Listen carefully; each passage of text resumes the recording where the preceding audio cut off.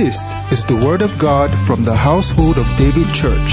It is a message designed to raise men after God's own heart. Listen and be blessed.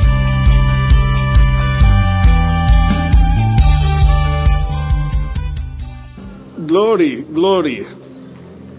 What I just want to start with is the foundation this morning.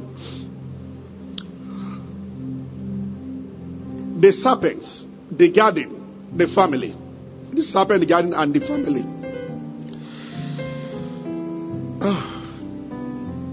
Father, in the name of Jesus Christ, for those who are here and those who are watching, you are the Prince of Peace. Let there be peace in our homes. Let there be joy. Let your purpose for establishing family be established. Father, thank you for utterance and unction this morning. In the name of Jesus Christ. The most difficult thing to deal with is mindset. Mindset. Listen to me, and I just want to say this before I get into the message. And I said I'm going to close early today and even second service, because now I want to be keeping to time and I want to shame my critics. I want to show somebody that I can keep to time. Those who criticize us, they are my friends, but I just want to show them. And if I don't, hallelujah. Are you with me? You know, the way I would take this message is what you call freestyling. Because I want to talk to from my heart to families from God's word. But let me start this way. Changing a mindset is a difficult job. You will see this word in New Testament. Be diligent to. Be diligent to. Certain things are not changed casually. We will get to this a little in second service and then probably more next week. Mindsets are dangerous. Mindsets can quench the power of God. Jesus looked at the Pharisees. He said, you have made the word of God of none effect. The same word that the Bible says, it's not my word like armor, like fire or like armor that break rock into pieces. The same word, the Bible says the word of God is living active. Hebrews 4:12, sharper than any two-edged sword. But Jesus said to the Pharisees, as powerful as the word of God is, when it meets with tradition, tradition will neutralize it. Like snail and salt, like water and fire. Tradition is powerful. It is dangerous. If all your life you have imbibed certain philosophies about marriage, if you don't consciously let the word of God change you, there's nothing anybody can do for you. There's nothing God will do for you. That's the best place to start with now. There are voices in people's head, mentalities that are straying to the word of God. Pride is not saying that I have 13 cars, I have 50 jets, I have this one. If you have them, you have them. Pride is when your opinions are more important than God's word. Even when they are teaching you, you are saying that I know it's true, but you don't know my husband. You have rated your husband or your wife above the word of God. In other words, the word of God is correct to a degree, but not as far as my family is concerned. How many times do we see this? Mentality. All my life, when we're in school, I have begged people to walk in love and forgiveness. They did not. It was destroying their lives, and they still held on to the bitterness. Bitterness has never healed anybody. It pollutes the soul and destroys the works of your hand. And some are okay for the works of your hand to be destroyed rather than to adjust inside. It bothers me. I have never understood it. So when we share, as we begin, this morning we're really spending time praying, the leaders. We've been praying that the Lord will open people's hearts. If you are singles for the next 3 weeks, you are blessed that your ears are hearing what you are hearing. But I hope you will sincerely walk in the reality of it. Because only doers, not hearers, are blessed. When it comes to family, there is a garden. And I'll use that one to talk about love and family. There is a serpent, and that's Lucifer himself. And there is the family, father, mother. But we are going to start with the beginning. Man, woman. But what I want to say this first service is, what is wrong? So under that broad title, we are talking about what is wrong with families. And I want to say something like, there has never been a perfect picture until now in Christ. Or let's say, the pictures of the first set of families in the Bible were ugly ones. Let's start with, there were just two brothers in the garden and one killed another. So Adam and Eve were never happy towards the end of their life, because one son killed another and the killer ran away. What a family. And he moved to Noah. I just want to show you lines of popular people in the Bible until Jesus came. Then he moved to Noah. After saving the entire family, he got drunk and one of them was saying things. Family people exposed their own people. Noah went to talk about his father's nakedness. Not a good story. Papa Abraham came to the scene, a man with covenant with God. Number one, there was a problem. With every person you bring into your life, there will be certain challenges. So there are no child. And Sarah said, what a family story. Imagine someone's dad or yourself as a dad sleeping with the maid. Sarah told Abraham to do it. Before then, the maid, Abraham and Sarah were living together with joy. You can bring somebody to your house as a young, innocent person, but will the story be good at the end? There was something that Ebele was, I was just talking about Ebele about. We were talking about something, and I told him something. We mentioned a particular family that we both knew, and then he said, something like, they want their son to marry a particular girl who grew up with the friend of the family. And I said that the most dangerous thing about that, you will feel more pain when when the closest people to you are the ones offending you. It is more painful than the pain you will get that an enemy can inflict on you. I said this is the painful thing. The two families are very close. I said if they move those children to marry each other, by the time they start fighting, the two families will never see eyeball to eyeball again. At least if your son marries someone else and there's a problem, you can still go and tell your friend, I don't know why this guy is treating my daughter like that. You still have a friend to talk to. But if it's a friend's son that is doing that, there's a serious problem. I've seen this happen before.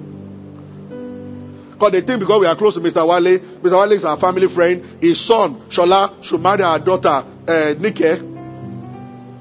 In 10 years, they almost pull a gun at each other. When Nike tells you that the same Wale I grew up with is now doing this, and Wale tells Nike's parents, who were deaf while growing up, that to hell with all of you, my home is none of your business. You would rather be offended that way by a stranger than somebody you know. Yeah. The one I heard of, the guy kicked the father and the mother, pushed them out of the house of the wives, and he grew up. Sometimes he will be in their house while growing up. People think they can, and I understand. Families are that they are afraid of a stranger marrying their daughter. They think that she will be safe in the hands of somebody that they know. I know the father, I know the mother. This is why some people want you to marry from your hometown. But it's not a guarantee. One lady that spoke to me that the father nearly killed the mom. She packed her load and left, and she has left since that time. They are from the same hometown, neighbors. So marrying from your hometown is not a guarantee. That you both speak Yoruba and Igbo, Hausa or Fufude does not help you.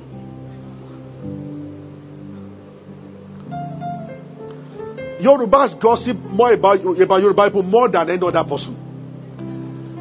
Are you getting what I'm... Igbos, I get what I'm saying. So people are looking for escape routes. Now maybe this they marry from this disease. We are very close. I am telling you, and those who are watching me, it doesn't. That is not the answer.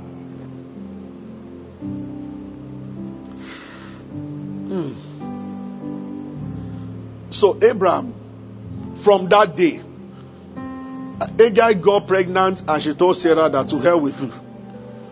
And they found Abraham trying to choose. And Sarah said that this woman has to go. And Abraham was one. What about the baby inside her womb? And then moved to Jacob. The very definition of division in the family. So the father loved Esau. The mother loved Jacob. Why?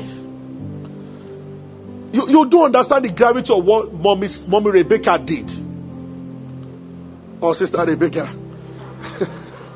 And there's one in the choir. You know you are not the one. I'm just saying. The gravity of what Rebecca did.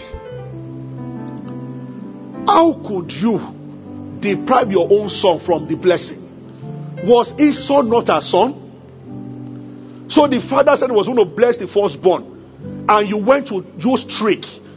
I don't know if Esau ever forgave the mom. What kind of mom? It should be your joy. This is your own firstborn also. Not born by another woman. You heard that your husband was going to bless your own first fruit of your own first fruit. Oh God. And you ganged up against your own son so that the blessing will go to the second born. Why should parents choose?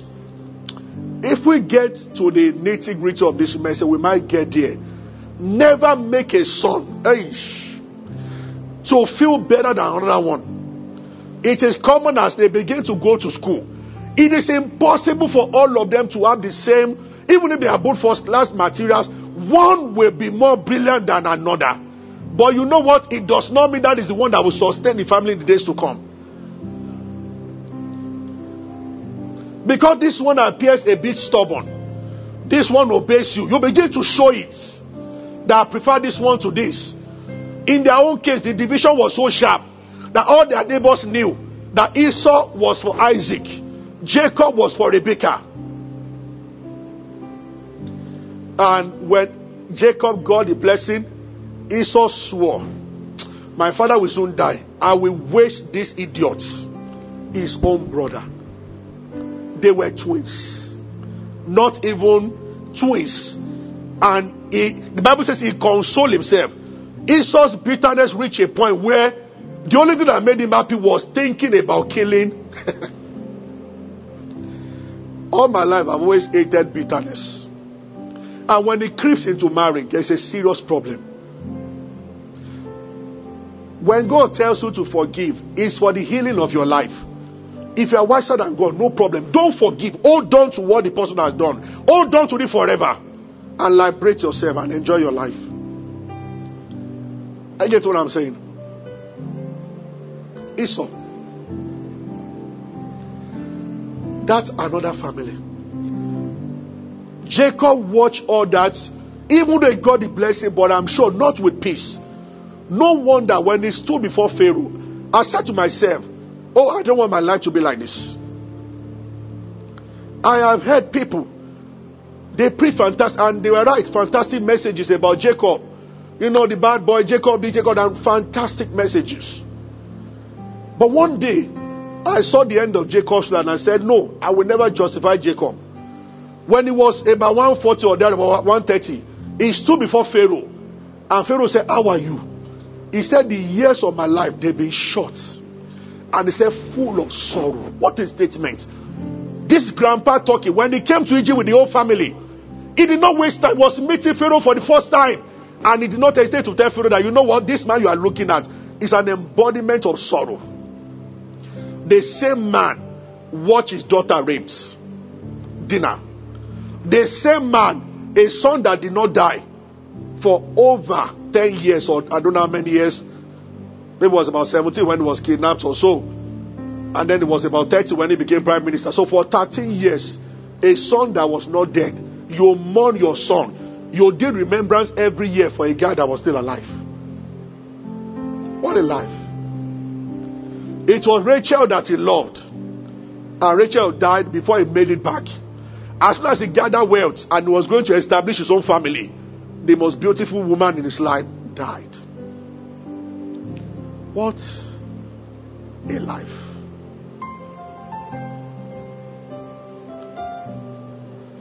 Then I looked at Samuel, who was called by God from age 8. Samuel. And he became the type of high priest that the whole city would stand up when Samuel was coming. The Bible said the word of God in Samuel's mouth never fell to the ground once.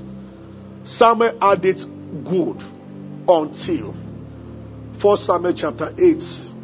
The Bible says when Samuel was old, he made his sons judges, and they were so corrupt. They were not like his father, like their father. Imagine having labored for years, having raised your sons very well, and then for you to see them cheating the whole town. The same thing. This is why, number one, you should be careful of criticizing people. Samuel didn't even do that. He was a little boy when Ophni and Phinehas were stealing and raping women in the temple. And they were collecting bribes. The Bible said they were sons of Belial. Little did Samuel know that he will grow up and his 2 children will become like Ophni and Phinehas. What did Samuel do to merit this, to deserve this? Why? As a small boy, he could have been easily influenced by Ophni and Phinehas. He refused to be influenced. He followed God. But only for him to grow old, and his sons chose the way of Ophni and Phinehas as opposed to the ways of their father. Family. And the story goes on in the Bible. Then it got to King David, a man after God's heart. Just one strange look one day. One look led to murder, kill Uriah. And Nathan told him that sword will never depart from your house.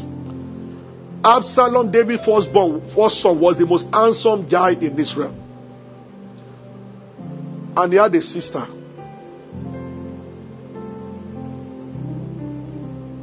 And one day, one son, what's the name of the one that raped Absalom's sister?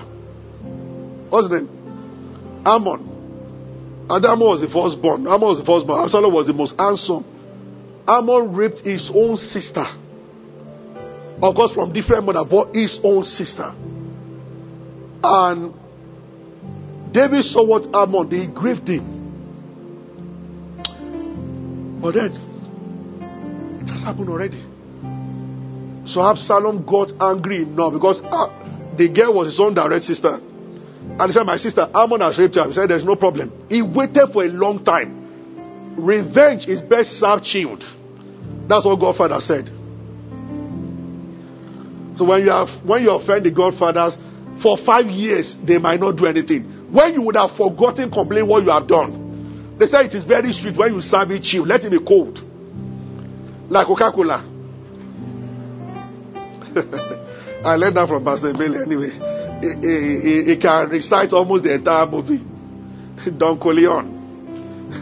Are you with me? So, Absalom followed that. He waited. And when they called for a birthday party, and he killed Ammon, his brother, and he ran away.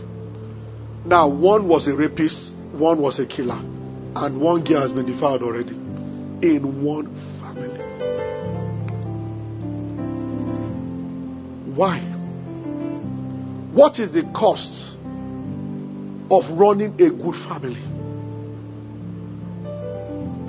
What is the cost of a woman being married to a man 40 years, no infidelity, no nothing, no verbal or physical abuse?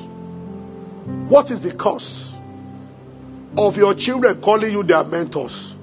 They are not choosing a name in America. She says, my mother is all I want to be like, because of what they've seen in your life.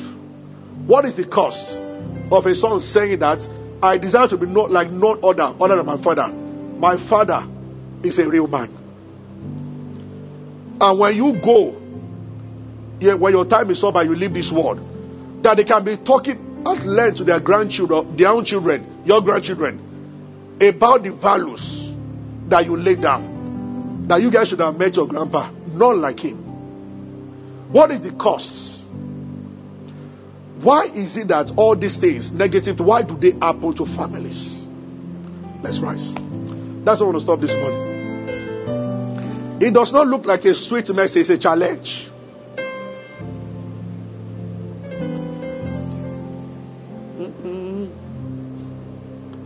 Is someone blessed?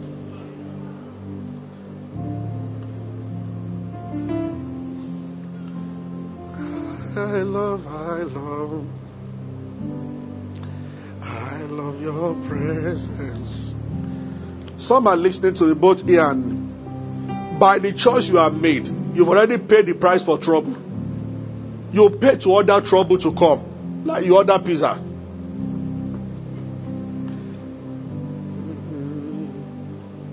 I love your presence.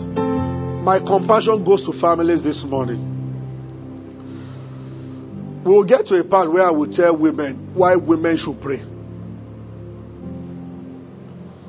DSTV, African magic, Indian magic, European magic. I love. I thought that prayer regulates things. Most people pray when there is trouble already. How about preventive prayer?